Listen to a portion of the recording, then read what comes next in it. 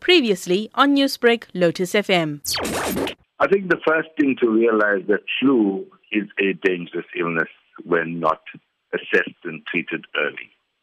So whether it's swine flu or it's influenza A or B that we have at the moment around us, it's important that we recognize symptoms of the flu, get early treatment, and therefore escape from the problems that occur when the swine flu is allowed to, or even the influenza virus, if I may say that, was allowed to continue unabated in the body.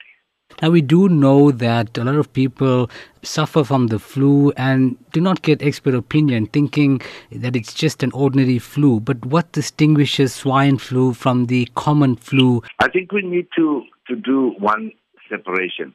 People must not confuse a upper tract infection or like a running nose, etc., with flu.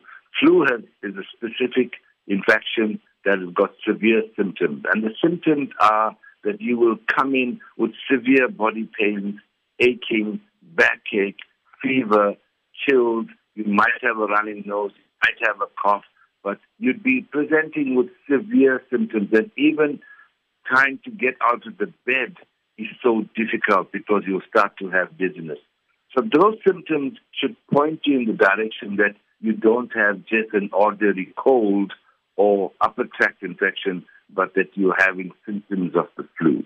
And therefore you know that this is not just one of your ordinary symptoms that you see in your day-to-day colds and upper tract infection. Adopting a proactive approach, how can people protect themselves? I think the key is that we have always said that taking the influenza vaccine is an important way to protect oneself. And anyone, especially pregnant ladies, any woman who's pregnant should take the vaccine.